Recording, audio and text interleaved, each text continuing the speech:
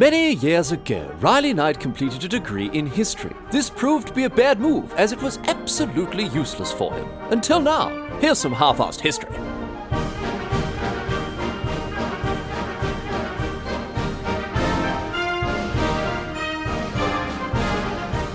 What's going on, mate? Great to have you along for some more half-assed history. This week on the agenda, going to be having a chat about a bloke named Salomon Auguste André. And, what he got up to in the late 19th century, either incredibly courageous or incredibly bloody stupid. What he tried to do was get to the North Pole, which is, an admirable attempt to make history. First bloke at the North Pole, get around him, absolutely love it. But the way he decided to get there was in a hot air balloon. And this took place in 1897, and because the reason you haven't heard of Salomon Auguste André being the first man to get to the North Pole, whether it was by hot air balloon, Dodgem car, or bloody Santa's sleigh, was because, spoiler alert, he didn't bloody make it. So we're going to have a chat about exactly what happened here, what this whole story involved, and some of the more ridiculous elements of, what this fella was all about. So let's get to it. A bit of background here on André. He's a Swedish scientist, engineer, who thought it'd be a terrific idea to fly a hot air balloon from Svalbard, which is up, right up north in the Arctic Circle there, north above Norway and Sweden, to either Canada or to Russia, and en route, just pop over the geographic North Pole. And at this stage, into the 19th century, no one had actually ever been to the North Pole. So our mate André, he reckons that he's the man for the job. So we'll get stuck in, have a chat about, what this whole adventure involved, starting in 1893. So as I say, he's an engineer at the Swedish Patent Office, but he's got a real thing for ballooning. I'll tell you this. He bought his first balloon in 1893, and he used to go on little trips here and there out of Stockholm or out of Gothenburg, right? He has a couple of adventures while he's doing this. Strong winds blast him off course and, sometimes onto the little islands outside Stockholm there. And one time he even got blown clear to Finland, all the way over to Finland, but he doesn't care. He's all about the ballooning life. He's a steely-eyed balloonman, and he's absolutely loving it. So, the other thing I should mention, the other thing about this is, he's not just floating around, counting the clouds or doing whatever else. He's actually doing some what he considers to be real science as he's up and about in his balloons. He's working on a new way to steer hot air balloons, which is called drag rope steering. This involves, surprisingly enough, dragging a rope along the ground while you're flying along, which allows you to use sails on the balloon to steer. I mean, look, yes, I don't understand it either. Luckily, this isn't half-assed physics, so I'm not contractually obliged to explain it here. But obviously, it doesn't even really matter how it works because it doesn't really work anyway. Drag rope steering has been sort of discovered to be about as useful as a chocolate teapot by modern balloonists, I guess. Balloonists, sure. Followers of balloonism. Anyway. No matter how you slice it, Old mate André, he's all about the balloon lifestyle. He's bloody loving it. And he reckons that he could put together a balloon that could be blown clear across the North Pole, as I say, all the way from Scandinavia, all the way to, either Russia or to Canada. Now, the Swedish government, they are so happy to hear this. I'll tell you that. They're bloody happy. They're jumping out of their skins with excitement because they are keen as mustard to be the first blokes to get to the North Pole.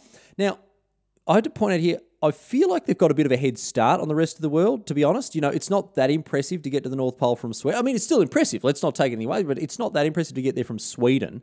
I think I'd be a fair bit more impressed if, bloody South Africa or Uruguay or something, we're making a bit to be the first there. But whatever, we'll give Sweden a crack at it. And in 1895, André gives this, big bloody speech at the Royal Swedish Academy of Sciences, where he unveils his plan. I'll tell you what, he must have done a bloody good job of it here because people got around him in a major way.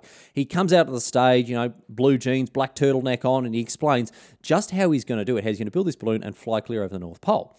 He says he'll build a balloon that can carry 3 blokes and all their equipment plus food and drink for months and months this trip was going to take, no worries. He'd then sail right over the North Pole at the height of the Arctic summer, so the sun would be out all day to help him steer, easy peasy. Also, no cold nights to worry about, to, mess around with the temperature of the air in the balloon.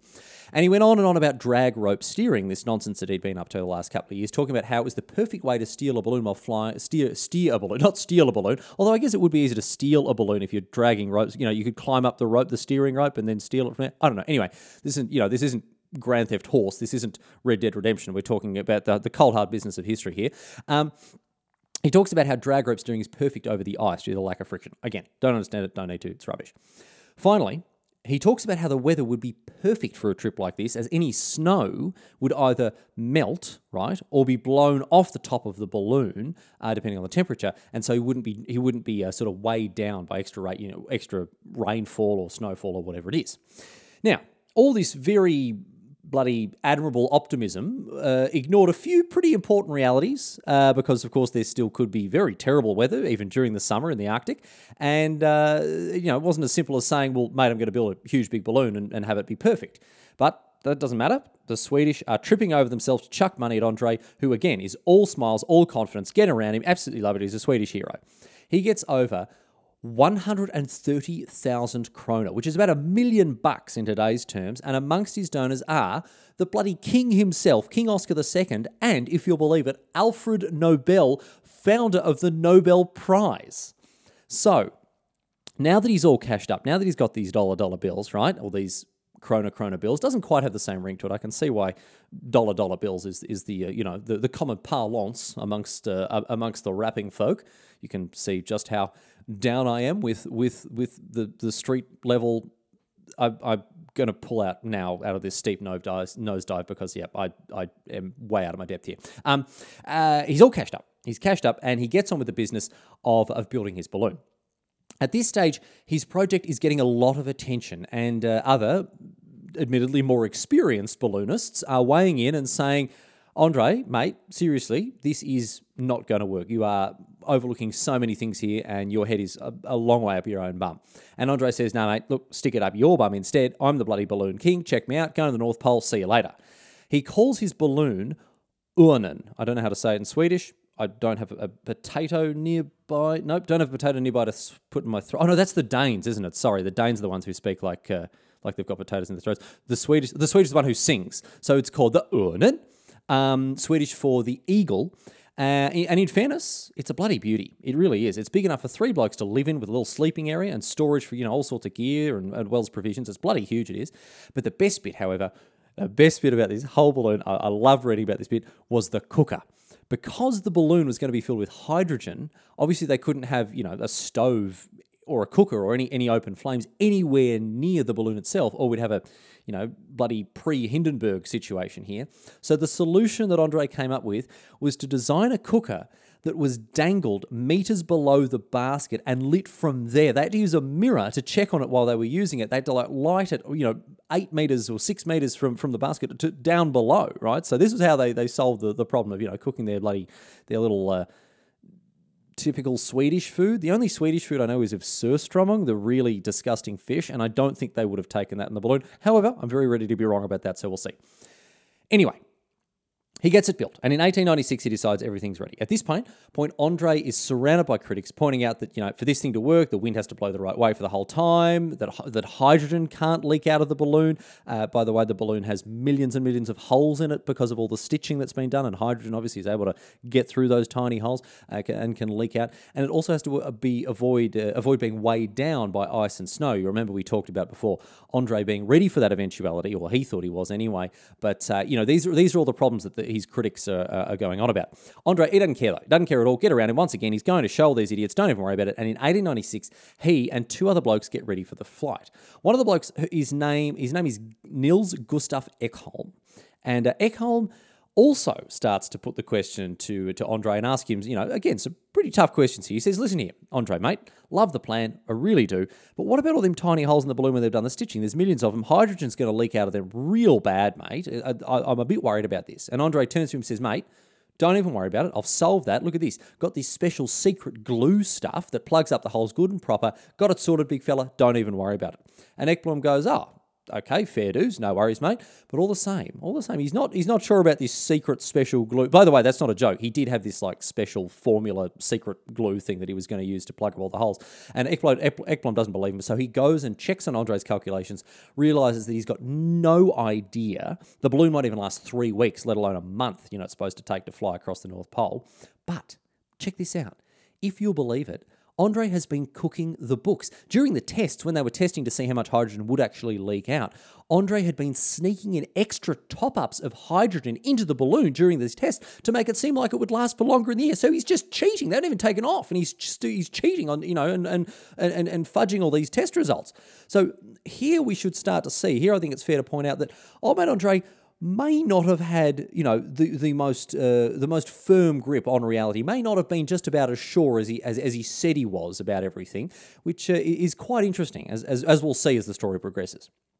Anyway, despite all this, Andre is ready to go in 1896. He makes his first attempt to get the whole thing underway. And unfortunately for our mate here, despite all, his big talk about the wind not being a problem, it blows steadily and unrelentingly to the south, and Andre doesn't even manage to get in the air. This first attempt to get the balloon airborne is a total, colossal and dismal failure. Pretty bloody disappointing for a bloke who had been talking big game for so long.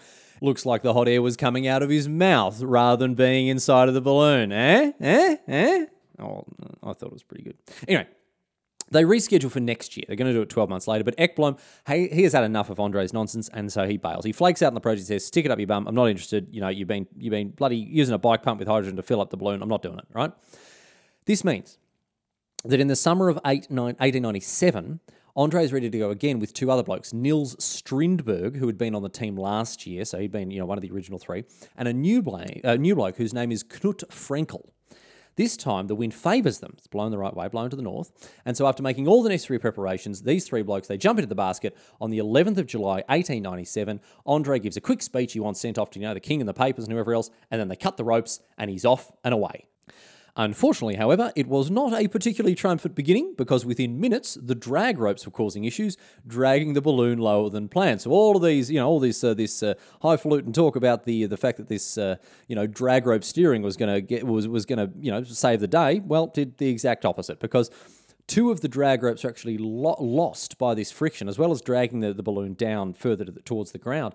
Two of the drag ropes, they came unscrewed, they were lost. And the boys in the basket, they dumped hundreds of kilos of sand, of dead weight that they had there, as well, to gain height. So all up, within the first couple of minutes, they've lost almost 750 kilos of weight straight away, which throws out all of Andre's calculations about the balloon, being steerable. That's right at the window. And not only that, the balloon then rises to a height of 700 metres, and due to the lower air pressure at that height, even more hydrogen started escaping through, again, these millions and millions of tiny little stitching holes that I talked about before. So it's all gone south already, and as we know, Andre is very keen on going north, both in a figurative sense and a literal one, so he's in big trouble here. And he knows this too. He wrote in his diary about how they were losing hydrogen, how the balloon was weighed down with water thanks to the rain, despite Andre insisting that this wouldn't be an issue, and how they had to keep chucking payload overboard to keep the balloon in the air. However, despite all this, he uses some pretty ingenious ways of trying to communicate with the outside world. He uses some buoys, not like, small male children. He wasn't chucking them overboard, although I guess that probably would have done better than the little floating buoys that he put in the sea below with little messages in them, like message in a bottle, and homing pigeons, which I thought was very, very optimistic. They brought along little buoys and homing pigeons there to send off messages to whoever was paying attention. The messages they sent off weren't found for ages and ages afterwards. Turns out sending homing pigeons off in a hot air balloon was just one of the many very questionable decisions that was made during this whole expedition. But eventually these messages were recovered years later, and we found out, exactly what was going on in the opening stages of this journey here. Nonetheless, the balloon sails bravely on, battles through all, these adverse and unplanned conditions, courageously transporting these heroic mavericks on and on and on and on towards their fated destination for about 2 days. Because after just over 50 hours, the balloon, which had been bumping along the ground on and off for quite a while now, finally crashed down onto the ice below and didn't rise again. Well, actually, it wasn't really a crash. I'm sort of overstating things a little bit. It was actually very gentle. The three blokes, they were completely unharmed, and even the cameras and the equipment and stuff that they'd brought with them was completely undamaged. So it seems like they dodged a bullet there and just had a nice little gentle touchdown. Anyway, it doesn't matter how gently they landed, because they're now completely alone in the middle of a massive field of ice, miles and miles away from anyone and everyone. They are in big trouble.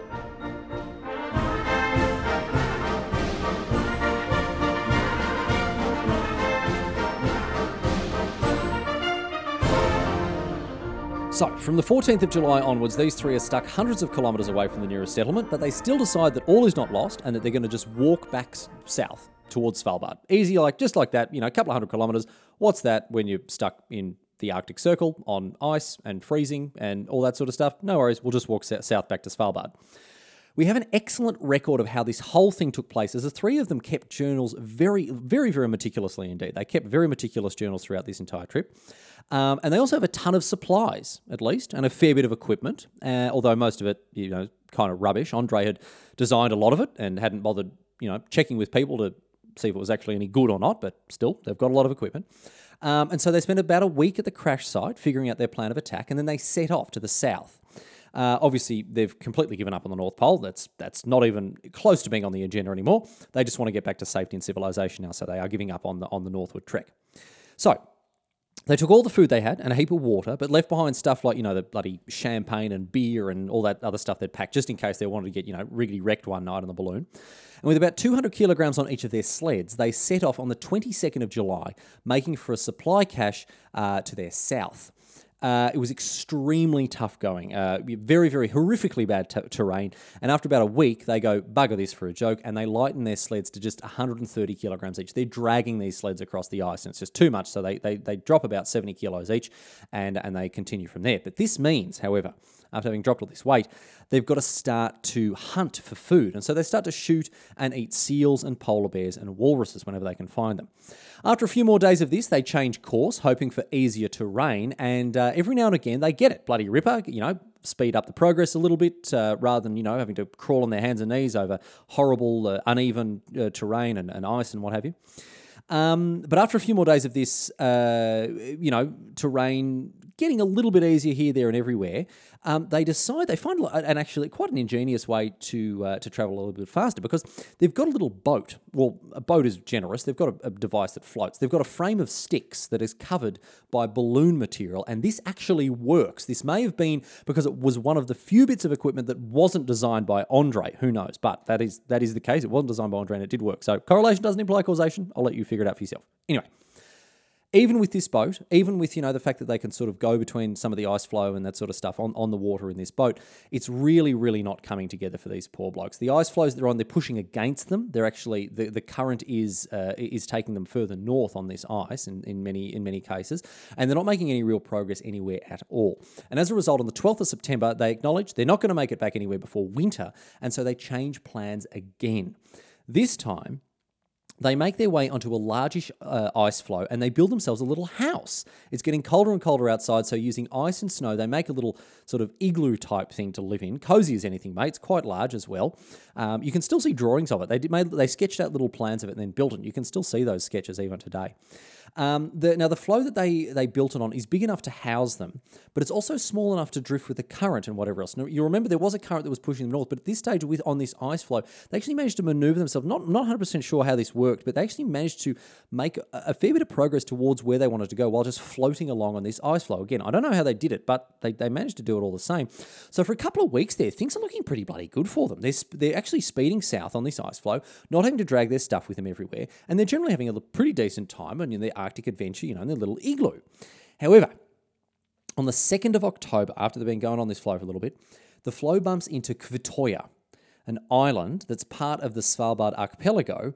And unfortunately, after bumping into the area around this island, the floe starts to fall to bits, and the cracks start to emerge right through the little igloo thing that they've built. So their house is falling to bits.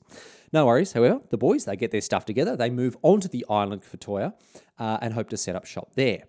Unfortunately, this is where things really take a turn for the worse as they move onto the island. It's starting to get really cold, colder and colder every day, and the conditions are becoming worse and worse. They're becoming almost impossible, effectively. At this stage, the diary entries, that this whole story is based on, they start to break down, and they become quite incomprehensible and incoherent. Up until this point, the diary entries indicate that, they've been in good spirits. They've been surviving. They've been keeping their chins up. They've been, occupying themselves with the business of staying alive. Meticulous diary entries. Our mate here with the camera, 7 kilograms this camera was, but he was snapping photos left, right, and centre, hundreds and hundreds he took, like a bloody, 18-year-old on Instagram he was, taking pictures everywhere. And the boys actually seem to have been having a pretty good time. But the arrival in Kvitoya here is where things really start to go south for them. Again, in a literal sense as well as a figurative one. As they move onto the island, try to set up shop there, it seems like fate finally turned, their luck finally turned. And while we'll never know for sure, it seems that within a few days of moving on to Kvitoya, and we'll talk about exactly what happened or what we think might have happened, but within a few days, Niels Strindberg, Knut Frenkel, and Salomon August Andre were all dead. Just like that. So, there's not a whole lot of consensus as to what actually happened to them on Kvitoya, but we do know that they didn't last long. Very unfortunately, this was the end of their expedition. We can try to piece together what happened based on the evidence that we have and make some, educated guesses as to what took place once they moved onto this island. For example, it seems clear that Strindberg was the first to die, although, again, we're not 100% sure of what, but he was buried by the other two, so that we know that he was the first to go. But anyway, you slice it. All three men died on Kvitoya, and what happened to them was a great mystery for several decades because, we now know that they ended up there, but at the time, for 30 years, even after this whole expedition kicked off, he just disappeared. No one knew what happened to him. No one had known what happened to Andre and his mates there. It's a big, big mystery. Until 1930, when a Norwegian sealing ship called the Brattvag landed on Kvitoya, which was usually inaccessible due to the ice that almost always surrounded it. And two sealers, Olav Salen and Karl Tusvik, discover Andre's boat, and they take a report of this back to the captain of the Brattvag, Peter Eliasson, who orders a full search of the island. And here is where we can start to dig into the mystery of what happened to these three boys once they arrived on Kvitoya, because here is where all this evidence turns up. After 30 years of the Swedish public not having any idea, these Norwegians finally turn up and start to shed some light on the whole affair. They find the remains of Andre and of Strindberg and a bunch of the stuff that had with them when they died, including not only their diaries, but also rolls and rolls and rolls of film that, again, had been taken with this 7-kilogram camera dragged around all over the ice. And as for what actually killed them, there's still a fair bit of debate and a fair few theories, which we're going to get into now. A leading theory is that they died from infections after eating uncooked polar bear meat, especially as all of them had been writing about,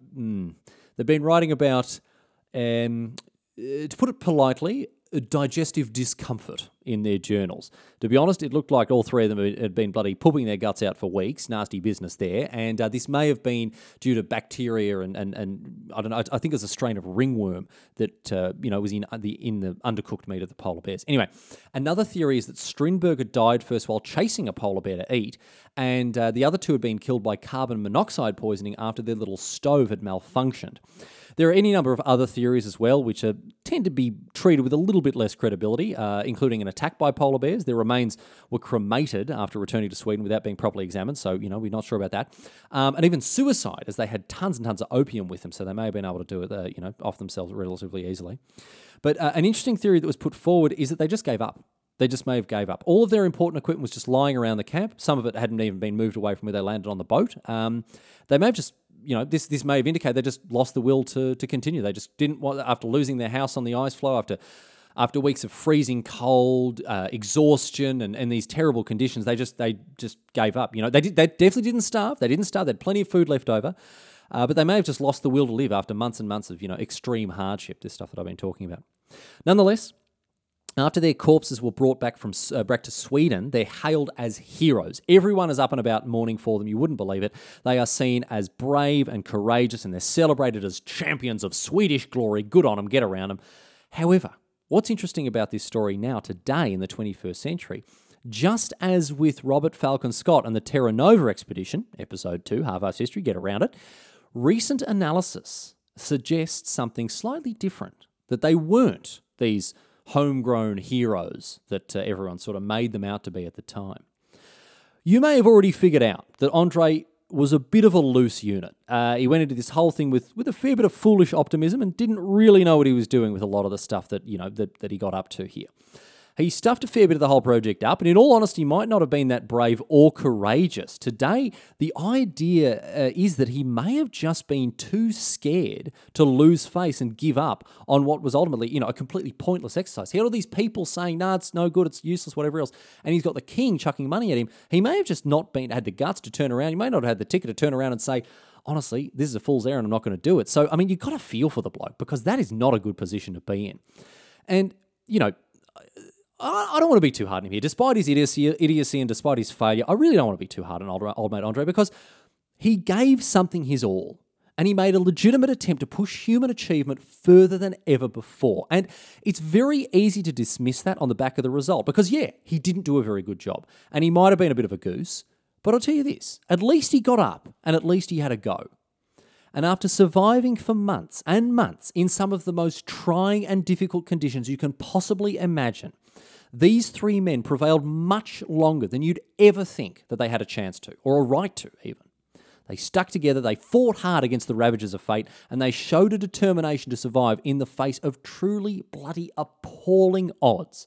And even as their fate drew near, even there, right at the end, Andre shared his thoughts and his feelings on the adventure before succumbing to his doom. And this is what he wrote. After moving onto Vitoria, with the very, very last coherent entry in his journal, this is what he wrote. With such comrades, one should be able to manage under, I may say, any circumstances.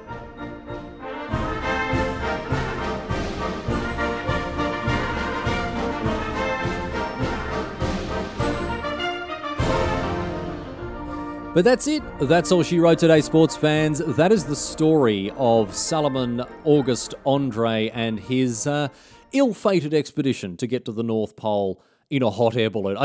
We didn't really spend much time talking about that, but oh my goodness, getting to it. What is to go through your head to decide the best way to go to the North Pole is to get in a hot air balloon? Anyway, that's how he did it, or how he didn't do it rather. And I hope you enjoyed the story because, yeah, bit of a downer ending there, but still good on him for getting up and having a crack. Anyway.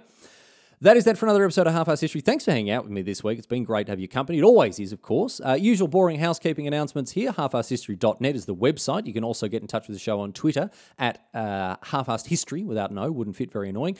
Plenty of people getting in contact with the contact form. I want to say thank you to the people who have emailed me with some of your very, very kind messages of support. And I want to say a very special thank you, of course, to the patrons. I've got a number of people who are just chucking money at me every month on Patreon. If you want to do the same, on the website, there's a link to the Patreon. You're under no obligation to do it. There are no benefits or rewards or anything, but I cannot tell you how much I appreciate all of my loyal patrons throwing me money hand over fist. I mean, it is just so humbling and flattering, so thank you very much. And I want to give a special shout out to one of my loyal patrons, I think one of the very first, if not the first, Philip Müller, who got in touch the other week. Some alert listeners may have noticed that I made a couple of editing errors in some of the previous episodes. I had to kind of rush them out last minute, and there were a couple of little mistakes in there, and Phil got in touch with me and told me exactly where they were and all that sort of stuff, and I want to say thank you very much, Phil, for your help there. I managed to fix them up. Well, almost all of them. There's one that I'm just like, I can't be bothered going for. It's not that bad, so I'll just leave it in there. But thank you so much, and thank you to all the other people getting in touch. I'm still sending out stickers to people. If you want some free stickers, I'll send them to you. There's a massive delay with them at the moment. I'm recording this in Australia, so I don't have my little stack of stickers that I have back at home in Scotland. But I'll send them to you as soon as I'm back there. So please do get in touch. halfassedhistory@gmail.com, or just use the contact form on the website. That's generally easy to do it. I'll send you stuff like that. Anyway, this is one of the longest outros I've ever done. I'm really sorry. I know podcast outros suck, so I'm gonna wrap this one up nice and quick, leaving you as usual with a question posed on Reddit. This one posed by Reddit historian Mr. Awesome 3. Looks like Mr. Awesome 1 and 2 were already taken by the look of things. Anyway, third's not bad. Mr. Awesome 3 wants to know, if hot air balloons fly because they're filled with hot air, then why don't cars fly when you turn the heat on?